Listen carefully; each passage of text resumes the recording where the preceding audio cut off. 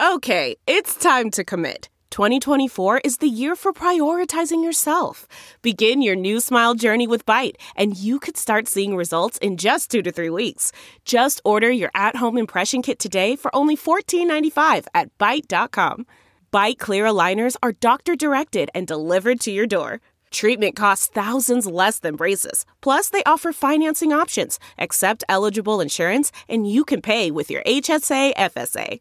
Get 80% off your impression kit when you use code WONDERY at Byte.com. That's BYTE.com. Start your confidence journey today with Byte. Angie's List is now Angie, and we've heard a lot of theories about why. I thought it was an eco move. Fewer words, less paper. No, it was so you could say it faster. No, it's to be more iconic. Must be a tech thing. But those aren't quite right. It's because now you can compare upfront prices, book a service instantly, and even get your project handled from start to finish. Sounds easy. It is, and it makes us so much more than just a list. Get started at Angie.com. That's ANGI, or download the app today. Happy New Year and welcome back to part 2 of the Just the Sips Best of 2020. I'm your host, Justin Sylvester, and there is no way around it. 2020 was a show. And despite spending most of our time from home, we still managed to have some incredible conversations. It's safe to say being a parent is hard, especially being a mother. When it comes to our favorite celebrity moms, we often don't realize what's truly going on behind the scenes. Hoda Kotb, one of my favorite people in the world, reflected on the pain of being mom-shamed for becoming a parent in her 50s, while Angela Simmons gave us a glimpse into motherhood as a single mom after a tragic loss.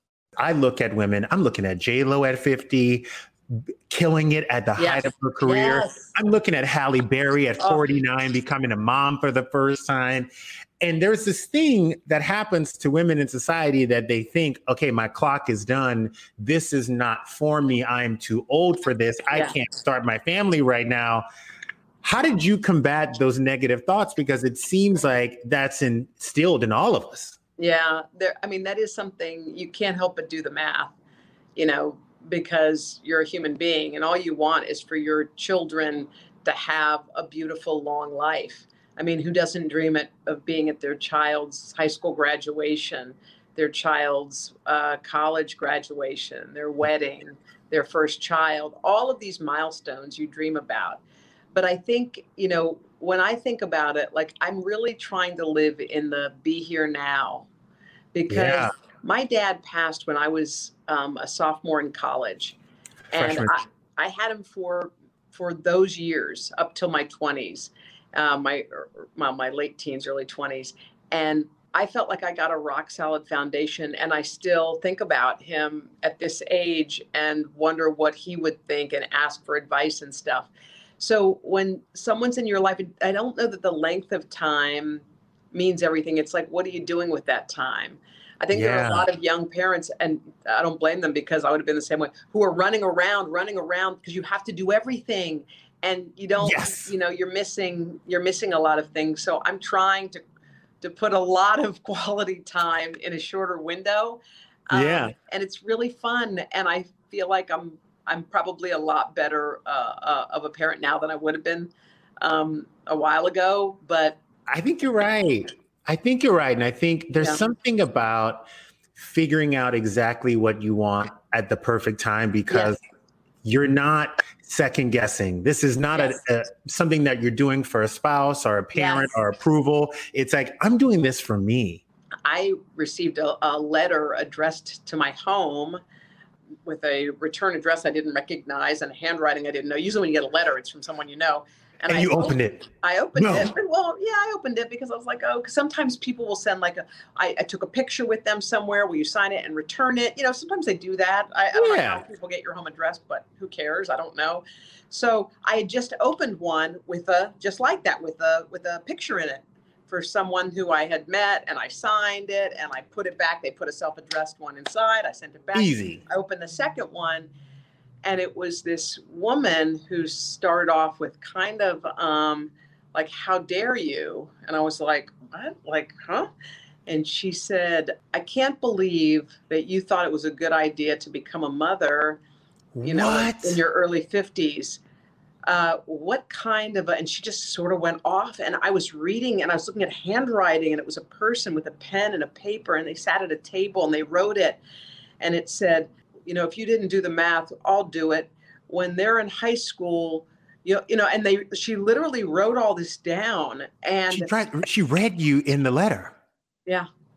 And what happened was, in that letter was, of course, those are my worst fears written down by some person I don't know, but she wasn't a coward. She signed it, and she did have her return address there. I was so upset that I shredded it. I literally tore it up sitting there. I was by myself in the living room. I just tore it up, and I was trying to forget it. But inside, I was thinking to myself, and I thought about it again, and I'm thinking about it this moment right now. It was probably 3 or 4 weeks ago I got it.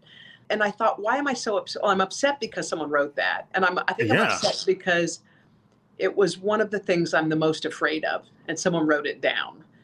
And I know they berated me about it. It was just the fact that that's something that scared me anyway, before she wrote that.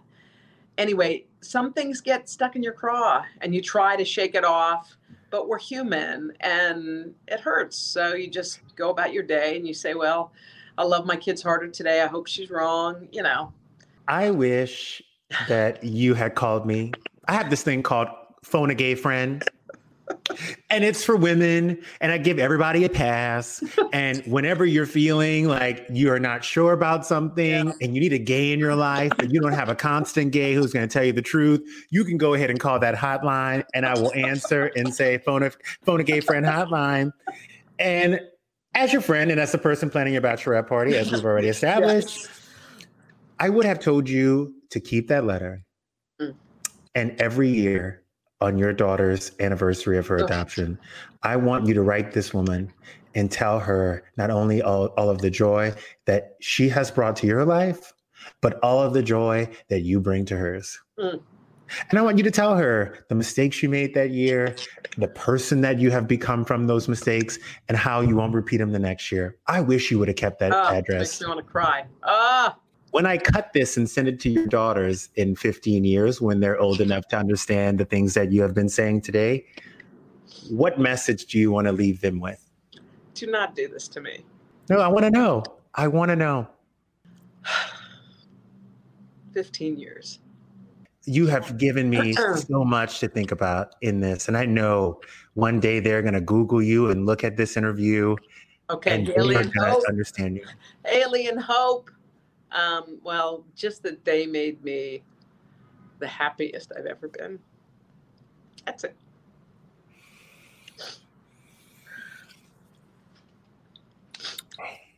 I love you. I love you. I will see you on that set. Okay. Look at us crying like two fools.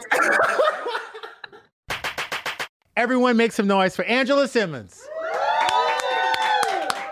How are you? I'm good. I am pretty good. How hard is it dating, having a son now and being a single mom?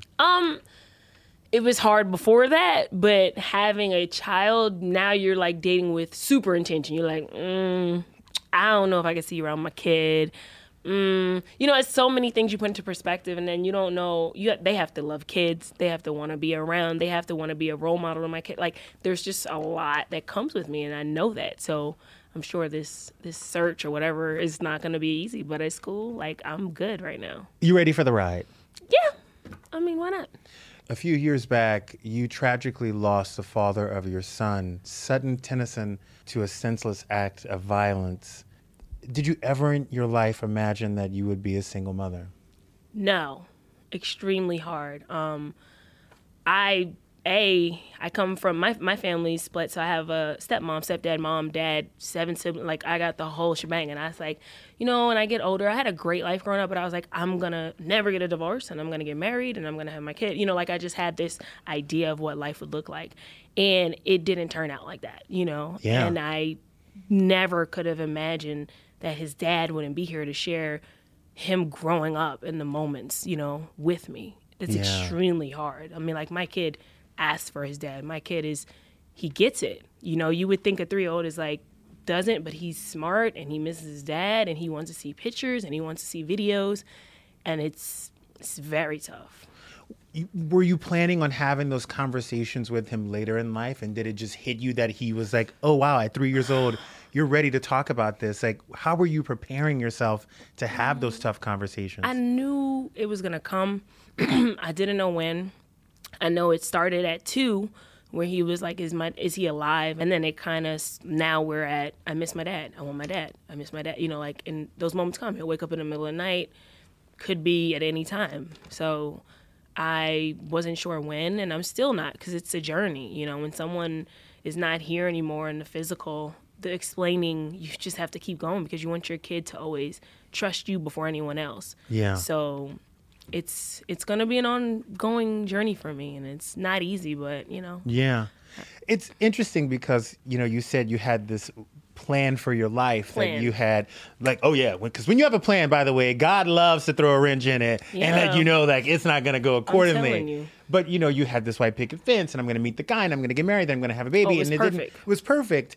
How are you, as an adult and as someone who's older and more lived, how are you changing that for yourself? Or are you still putting that pressure on yourself to have that perfect life? I don't want perfect anymore. You know what I mean? I think I want what makes sense for me. And I'm at a point where I always say never no more, because you just never know what's going to happen. Yeah. We have plans. People who have passed away have had plans. You literally have to live day by day and, like, to your best. And that's just what it is. Like, I can plan, but God, I always laugh because I'm like, but God has a whole nother plan. You know what I mean? Like, it's so many things that I thought would go one way that completely just went the way it went. And I'm okay with it now. I've grown, and I've just realized that, like, yo, it's not going to happen that way. You have to do things however it does happen. You could put in all your best effort, and whatever comes out of that, that's how it's going to go. Yeah, you know? What advice would you have for people who have gone through loss or who are, you know, raising kids on their own right now? I would just say it's a process, and not to put too much pressure on yourself, right? Because you want to just say, I'm strong. But it's okay to have those vulnerable moments too, where it's like, okay, today's the day where I'm kind of sad about this and I'm mad about it. Because you go through different emotions with loss. So you let yourself go through the anger and the despair. You have to, or you're going to find somewhere else to let it out at, right? Yeah. Or it's going to come out at the wrong moment. You're like, I don't know why I was so angry there. You know what I mean? Like, you're like, you know what happened? I'm mourning this and I'm going through that. And it could just come through so many different ways. So I just feel like it's important to allow your emotions to be what they are. Are you obsessed with Juicy exclusives? Because I am too. And 2020 gave us lots of reasons to sit back and listen to someone else's drama unfold. Girl, Jay Manuel exposed America's Next Top Model, honey, and gave us all the tea. And Luann de Lesseps shared shocking new details about her arrest. You know, the culture behind the scenes of the show, which is something that I do I think accurately portray. It started off, you know, bubblegum and roses, and everyone was happy and excited. And we thought we'd maybe only get 2 seasons, and that was it. And then the culture behind the scenes really shifted with producers and talent. And behind the scenes, there was like a fear culture developed. Yeah. Something I've never experienced anywhere else. I've worked for several different shows. I've hosted other shows. I worked at E! For how many years? That culture did not exist for me, you know, even in the E! environment behind the scenes. But there was, on Top Model, there was a bit of this fear culture. So I kind of had to go along with it. But what people don't know, and I only very recently said this, I mean, as in like 3 days ago, because someone said to me, well, you stayed there till cycle 18. Why were you there till cycle 18? And I said, well, what people don't know is when my contracts were up after cycle 8, I was free and clear to do whatever I wanted to do. And they wanted to renegotiate 4 more cycles.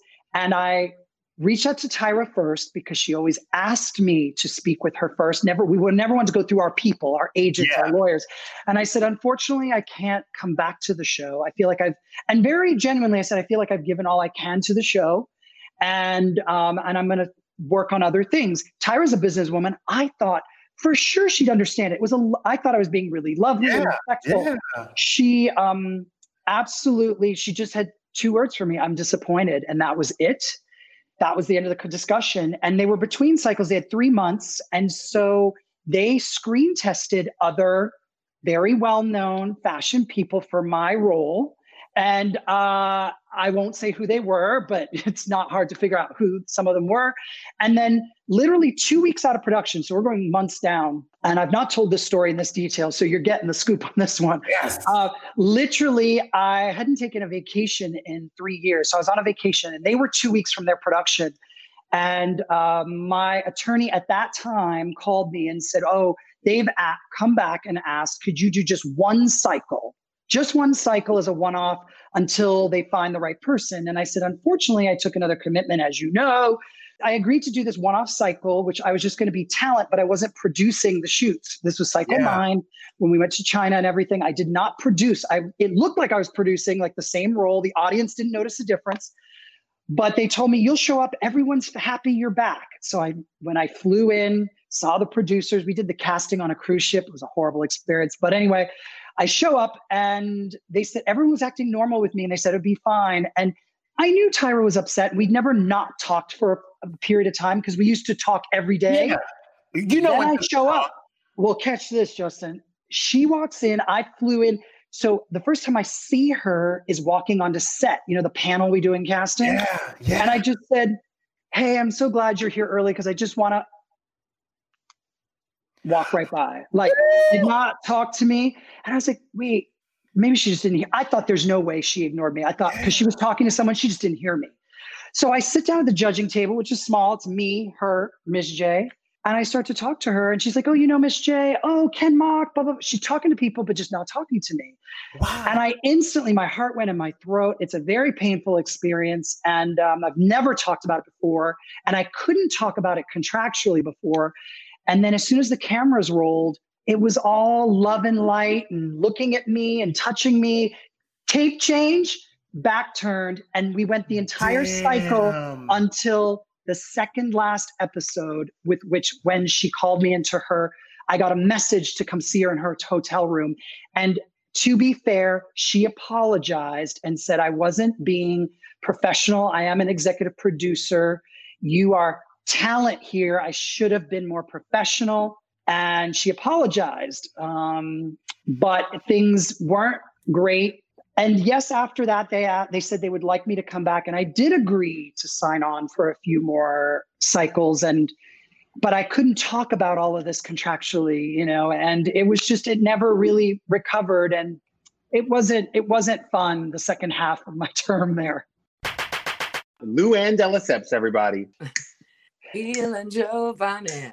I always wanted to ask you, because you don't need the money. You could have sat a season out and licked your wounds and hid the story from everybody. What made you go back to Housewives? You know, it was just part of my reality and part of what happened to me. And it was painful. And I chose to see it as an opportunity to improve myself and work on myself.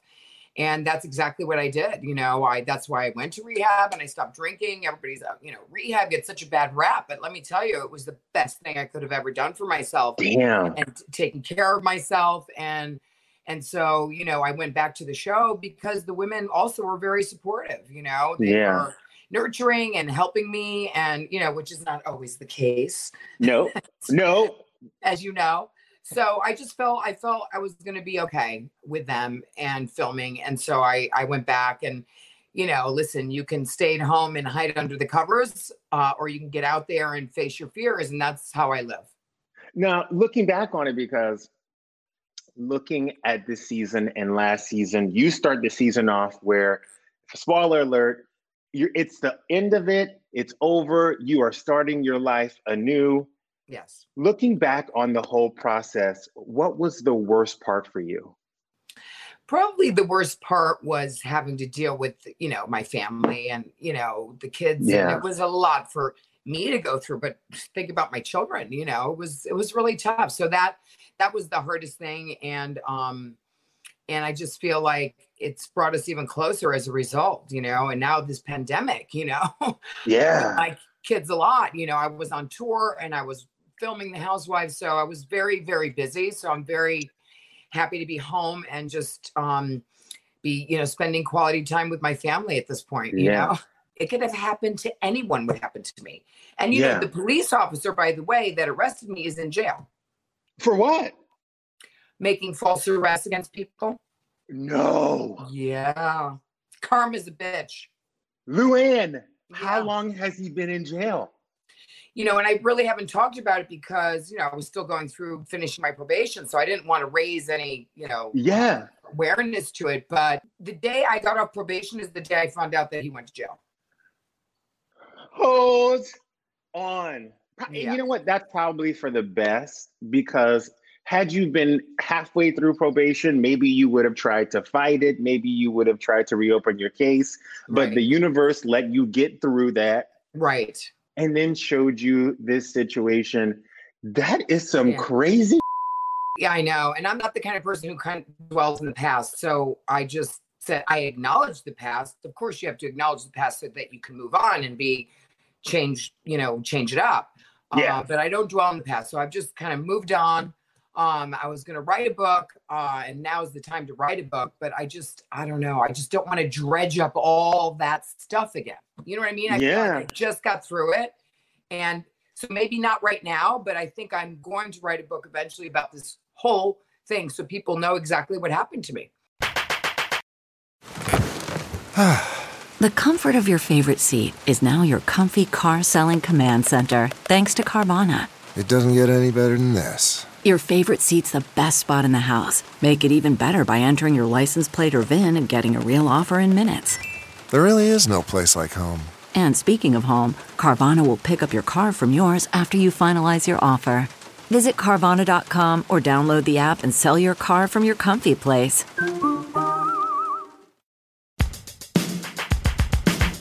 Look, there's no way around it. 2020 was not a normal year, to say the least. And we literally spent most of our time at home. For some, including myself, it caused us to reflect on mental health. Lele Pons detailed her daily struggle with OCD and Tourette's syndrome, and Miss Utah, Rachel Slauson, is breaking the stigma about living with bipolar disorder. 2 conversations you do not want to miss. Why did you keep it a secret for so long? And what made you want to let that secret out with all your fans? I kept it a secret for so long because I was really embarrassed. I didn't want people to see me really like different and treat me like a patient and treat me differently. And then God, I don't know. It's just I've had really bad experiences in the past, when I was little with OCD and people judging me. So I was I had that in my head for a while. And then, it got to a point that I couldn't function anymore. And my managers and my friends kind of noticed, and I had to be completely honest with them. But they took it in such a good way.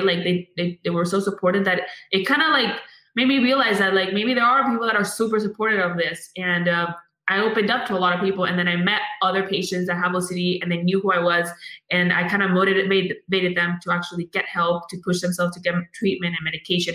And then they said to me, this is true. They were like, you have a big platform. You do videos. Of course, yeah, that's amazing. But you haven't used your platform for any causes, to do a big movement. And it's the truth. I am an influencer, but I haven't done anything of that and used my platform for something that helps a cause. And I was just this is so dear to my heart. I have to do this, and I have to do this in a very good way, not just one video. I want to do this and bring my therapist and put a link there of how to get help. And I think it's something that took me a while, but I'm happy that I'm educating a lot of people. Yeah. And this is I want to make this clear, because a lot of times when we talk about mental health in this day and age, and the social media day and age, something happens and a celebrity comes out and says, I just found out that I'm struggling with anxiety. This is not something that's new to you. You have been dealing with this since you were how old? I think before 11. And when did you get diagnosed? It says there I got diagnosed 2008. No, somewhere around there. Around 2008. Very young. Very young. How did you first notice that you were different? I first noticed that I was different. In school, I would, people usually drop their pencil and pick it up and continue with their test. And I would drop my pencil by accident and pick it up, drop it again, pick it up, drop it again. And I couldn't focus. And my teacher was like, stop doing that. You're distracting the class. And then when I would sharpen my pencil, I would do all the pencil in. And like the whole pencil would be, yeah. And like, that's annoying for everybody. And then I would get stuck in places and I couldn't stop touching. And, that's so weird. Everybody was just like, why are you touching that? Like, and I'm just like, I don't know. So yeah. You don't know when you're little. You don't know what the hell's going on. You don't know why you're doing things that you're doing. And that's what happened with OCD. But that's why it's so important to educate everybody. If they have their condition and they're educated on what they have, then they know that what they're doing is, it's not that you're weird. It's because you have a condition, and yes. It's important to know, like, no, this is why I'm doing this because I have this, and when I found out, I was like, oh my God, thank God that there's a cure, like not a cure. There are people like me, that it's just not me alone that is doing this. And there's no explanation. There is an explanation. When you're behind those YouTube videos, you're scripting it. You're making this content. What was it like moving into this realm of being real and being raw? It's the first time I do it. It's kind of easy because I'm not acting. It's just be yourself. It's hard. It's easier in that sense to film. It's harder to put out. Well, oh, wait. Explain that to me, please. You said it's easier to film it. Yeah, because it's just filming yourself, people are just like filming whatever's going on. Now it's harder to put out because it's so raw. It's so unfiltered. You don't know. You're literally letting people to your life. What was the hardest part for you to let go and to let people see? I think the fourth episode, me so vulnerable about the bad comments. That's hard for me because I'm giving I feel like I'm giving like the haters like happiness by them seeing that they have affected me. But I do want to show that we all go through it. And because I always thought of like, oh, they don't affect me. I always like say ignore them, but I want to show people that like people that have been like also bullied, like I'm vulnerable too. And like you being sad about something is okay, Yeah. And it's something that, and I hope that people will see that it words and stuff do affect people. Yeah. Whether it's me or whether it's somebody else. And I think it's important to show that because I've never done it before. Pour yourself a drink, get yourself situated, because this conversation with Rachel Slauson is about to go off. Okay. You were the first woman to compete that's a part of the LGBTQ community who is winning at living with bipolar disorder, who also was homeless, who beat a eating disorder. Bitch, you survived some you survived some I told my coach I was scared to lose. And he was like, Rachel, you were homeless. I think you can lose a pageant.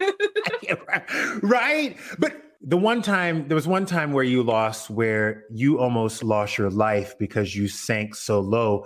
Tell me about that night. Yeah, so that was the second time I competed for Miss Utah. I had spent the entire year becoming what I thought they wanted. And then when I lost, it broke me, because I had really tried to fit myself into this mold and then it still didn't work. So it broke my heart, but it also was the place that I really rebuilt myself from. And it's, I think, why I can lose something as big as Miss USA and still continue on with my life, because I know who I am as a person. And I also know what I can offer. And I've learned that from losing. It's in those moments when you aren't chosen that you get to remember why you chose yourself to begin with. I'm not in the pageant world. Mm-hmm. So let me ask you this question. Do you feel the pressure eternally to present a certain way? Or do people say, girl, you're never going to make it if you don't do X, Y, Z, pretend to be this person, that person, and that person? In all honesty, there's always that thought well, maybe if I was a little less myself, maybe I would have done better at Miss USA.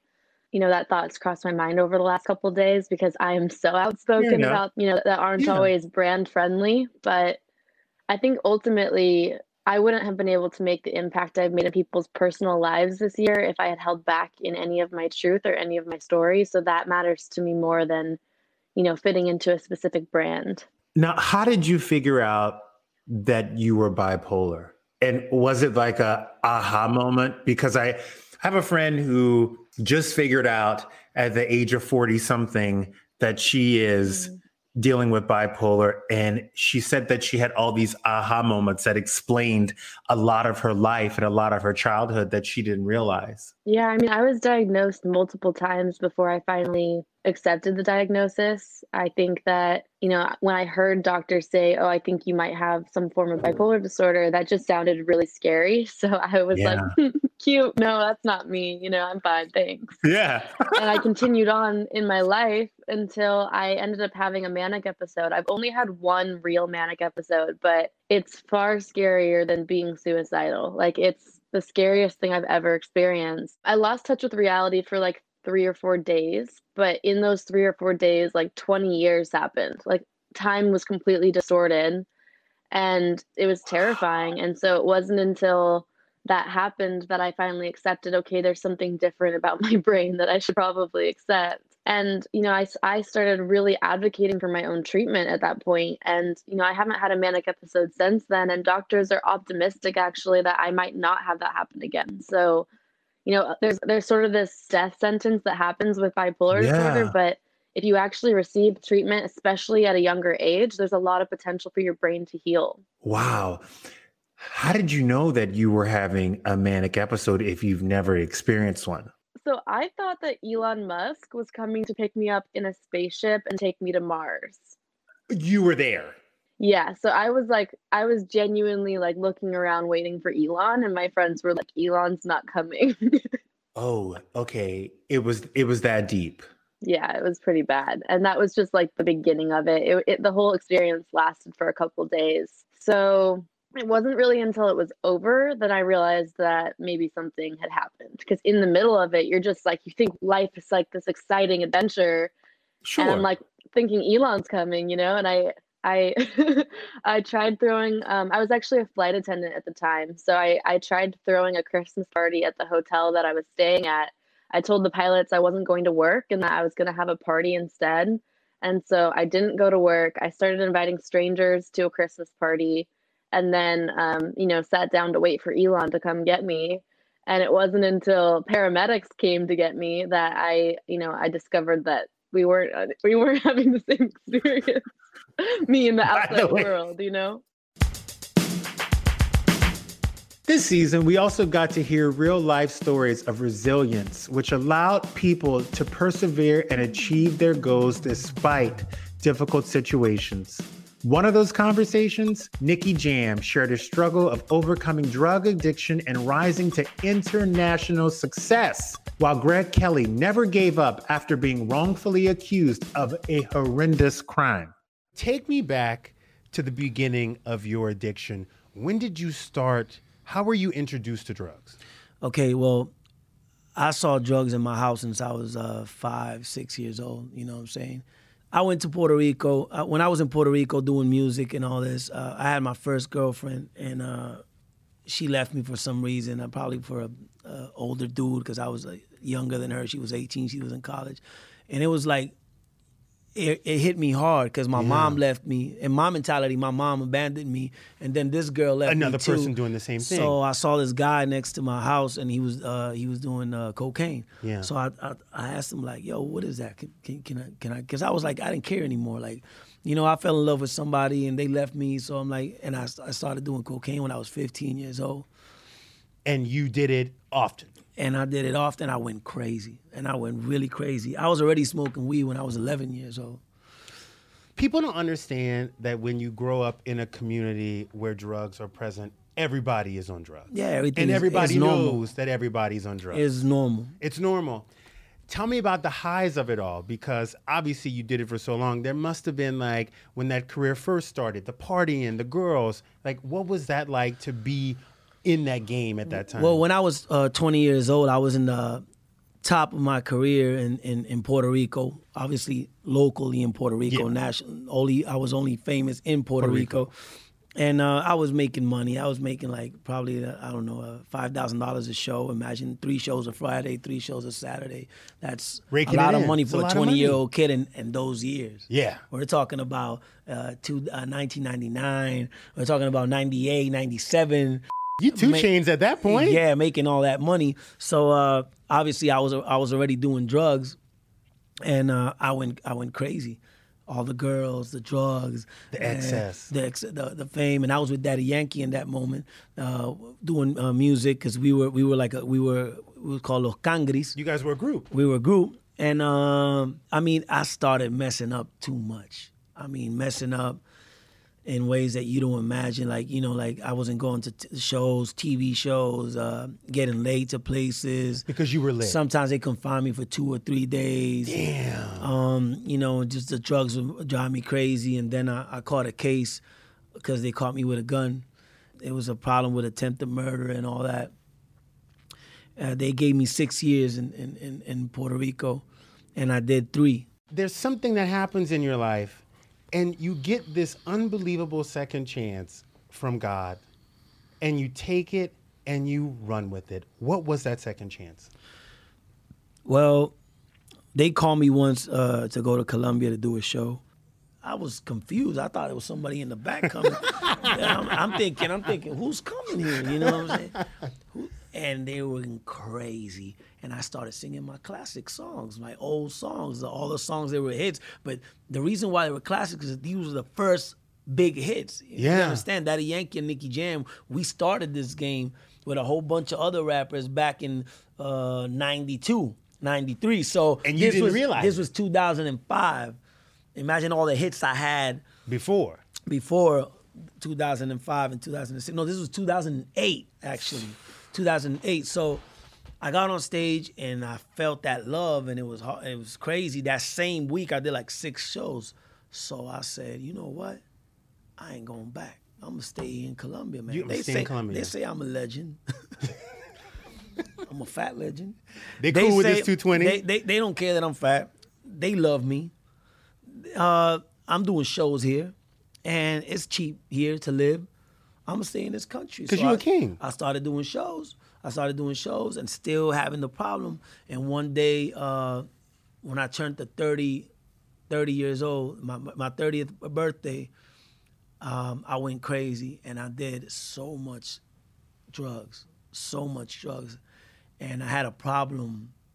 Woke up the next day, and I had a problem with, I don't know how to say it in English. Mobility.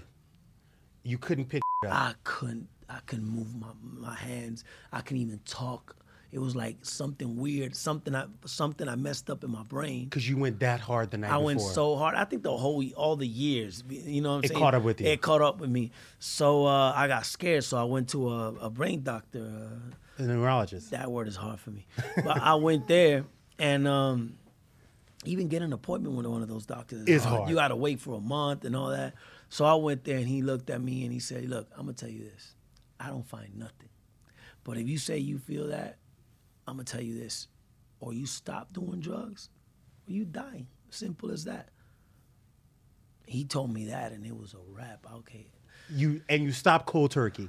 Yeah. No, I called my dad, because my dad already stopped doing drugs years ago. And I'm like, yo, Dad, I need you to help me. I want to stop drugs, but I need you to lock me in a room. And do it. And help me. Because he knew the struggle. He knew the struggle. How hard so I needed somebody that knew about this, and nobody better than family. Everybody, please welcome Greg Kelly. Thank you for having me. What was happening in your life when you were 18? Man, when I was 18 years old, I think I missed the transition period. I think I went from a kid, an adolescent, to becoming a man really quick. And it wasn't because, I had to become a man to conform to society. I had to become a man to survive. Yeah. I had to become a man to not be labeled something in a place full of hate, full of racism, right? Full of criminals. And so at 18 years old, there was one part of that year where I was a high school kid who just wanted to make good grades, who wanted to go play college football, who wanted to get out of Leander, Texas and go make something of himself. And then within 1 week, I am a labeled child molester. I don't know how an 18-year-old even fathoms or prepares to start fighting against false accusations like that. But I had to do it really, really quick, man. Knowing that you were innocent, when was the moment where you thought, holy, this is actually going to happen to me? Because I feel like you held your head high throughout the whole thing. And then there was one moment for me where I thought, oh, maybe this is the moment where he thinks might get real. When did you lose hope in the justice system? I lost hope in the justice system when they accused me of a second child. That right there, it felt like the first child was like, man, I didn't do it. I had nothing to do with this. You got the wrong guy. You made a mistake. Go find the truth. But almost exactly 1 month later, I'm already in an alternative school. I was kicked out of the high school. I couldn't start my senior year normal, right? Wow. So I had to start my first day of school at this learning alternative center that the district has where kids that are troublemakers go to. And then so I had to start my first week of school there. And my first week of school, I ended up getting handcuffs slapped on me again in class and for a second child. And at that moment, I was broken. It felt like somebody was trying to kill me. Somebody was literally coming after me, and that I lost all hope that they're going to figure this out. Maybe rewind it for you guys. Let me give y'all a little bit of history again for those of you who are just joining us. At this point, Greg had moved in with the family, the McCartys, the mother and the son, and they had ran a daycare business outside of this home. Greg had then been accused and convicted of molesting a 4-year-old child. And the plot twist was that this could potentially have been done by one of his friends who he trusted. You guys were like brothers. Yeah, he was like my little brother. And this man sat there, this kid watched you go to jail for a crime that you did not commit. Yeah. Okay, and you talk about forgiveness. I'm sorry. I could not forgive that. I tell you what, man, I'm telling you right now, without the love of God and grace in your life, in your heart, it's impossible, right? It's totally impossible because it's not something that we can do. I potentially cannot forgive that, right? But at the same time, the love that I've been shown, I feel like I'm now obligated to go and show it. Greg, I love the Lord. And I know JC and I have a real good relationship, but I would have to sideline him and be like, yo, I got to handle some shit. I need you to turn your left eye because I don't know that I would have it in me to walk away and say, I forgive you because I trusted you. If it was a stranger who was trying to divert the attention, maybe. I don't know if I could do it with somebody who I call family. Right. That's you're bigger than me. You know, that's something where I struggle with too all the time and still to this day. But you know what I always kind of align my purpose and my vision with is that if this did not happen in my life, then the people that did this to me would still be in power to go and do this to other people, right? I know this next thing I'm about to say might sound pretty cheesy, but it's almost like I was a sacrificial lamb for the next guy. Greg, I'm going to ask you a personal question and I'm dying to know. And if it's too deep for you, you don't have to go there. You know, when I got to episode 5, you know, I thought to myself, I really hope the victim's family watched this because for me, it would give me a sense of not closure, but a sense of the truth. Do you know or have you talked to them since the documentary came out? Unfortunately, I have not. I've been wanting to. I've asked multiple times if I could talk to them. It's been declined every time. It's so heartbreaking. So, that's why I'm so driven, man, to hold these people that did me wrong accountable because I received some sort of justice. But do you know who still remains failed? It's the victim. Family still remains failed, and the family of the victim. Yes. Let me ask you this other question. You know, I think a lot of times for myself, I just need closure in things and I need to talk through things and let people know how I feel. Right. Did you ever call Shama and tell her what those 3 years were like while you were in jail? And have you gotten any closure from the McCarty family at all? No, I haven't. I reached out to Jonathan McCarty when I was in jail, and he was in the same jail as me. I actually told my attorney to ask his attorney if I could actually sit down with him face to face, and me personally ask him, did you do this? And I wanted him to look at me in the face. Because you would have known. Yes or no. Yeah, I would have known. And I wanted him to look at me in the face and tell me that he did not do this. And he declined my sit down with him. He didn't want to sit down with me. And so when he did that, that's when I lost all respect for the kid. But at the same time, I can't live each and every day, man, with complete anger towards him, because at the end of the day, man, he's got what's coming to him. He's got exactly, and I always got to remember this whole process. And that's the thing, man, is when this happens to you, it's totally natural to go and want everybody that's done you wrong to feel pain. Yeah. But at the same time, I always remind myself through scripture that the vengeance is God's. It's not mine. I don't need to go out there and take the law in my hands. I'm free, and I'm going to be as free as I possibly can be. Because you know what? Yeah. To repay everybody that's fought for me, that loves me, and to repay God for showing up in my situation and showing a miracle to the world that, you know what? When you get together and you go fight for the truth, then you have a big voice. And you're his hands and feet. So when you go and do that, change will happen. I think that's a perfect example of change. And so to repay everybody who's fought for me and loves me, I'm going to go live life, man. You know what I mean? I'm not going to get caught up. Thank you guys so much for listening. Don't forget to subscribe, rate, and review. Come back next week for an all-new episode of Just the Sip. We are starting 2021 off on the right foot with NASCAR trailblazer Bubba Wallace. How powerful is Cox Internet? Powerful enough to let your band members in Vegas, Phoenix, and Rhode Island jam like you're all in the same garage.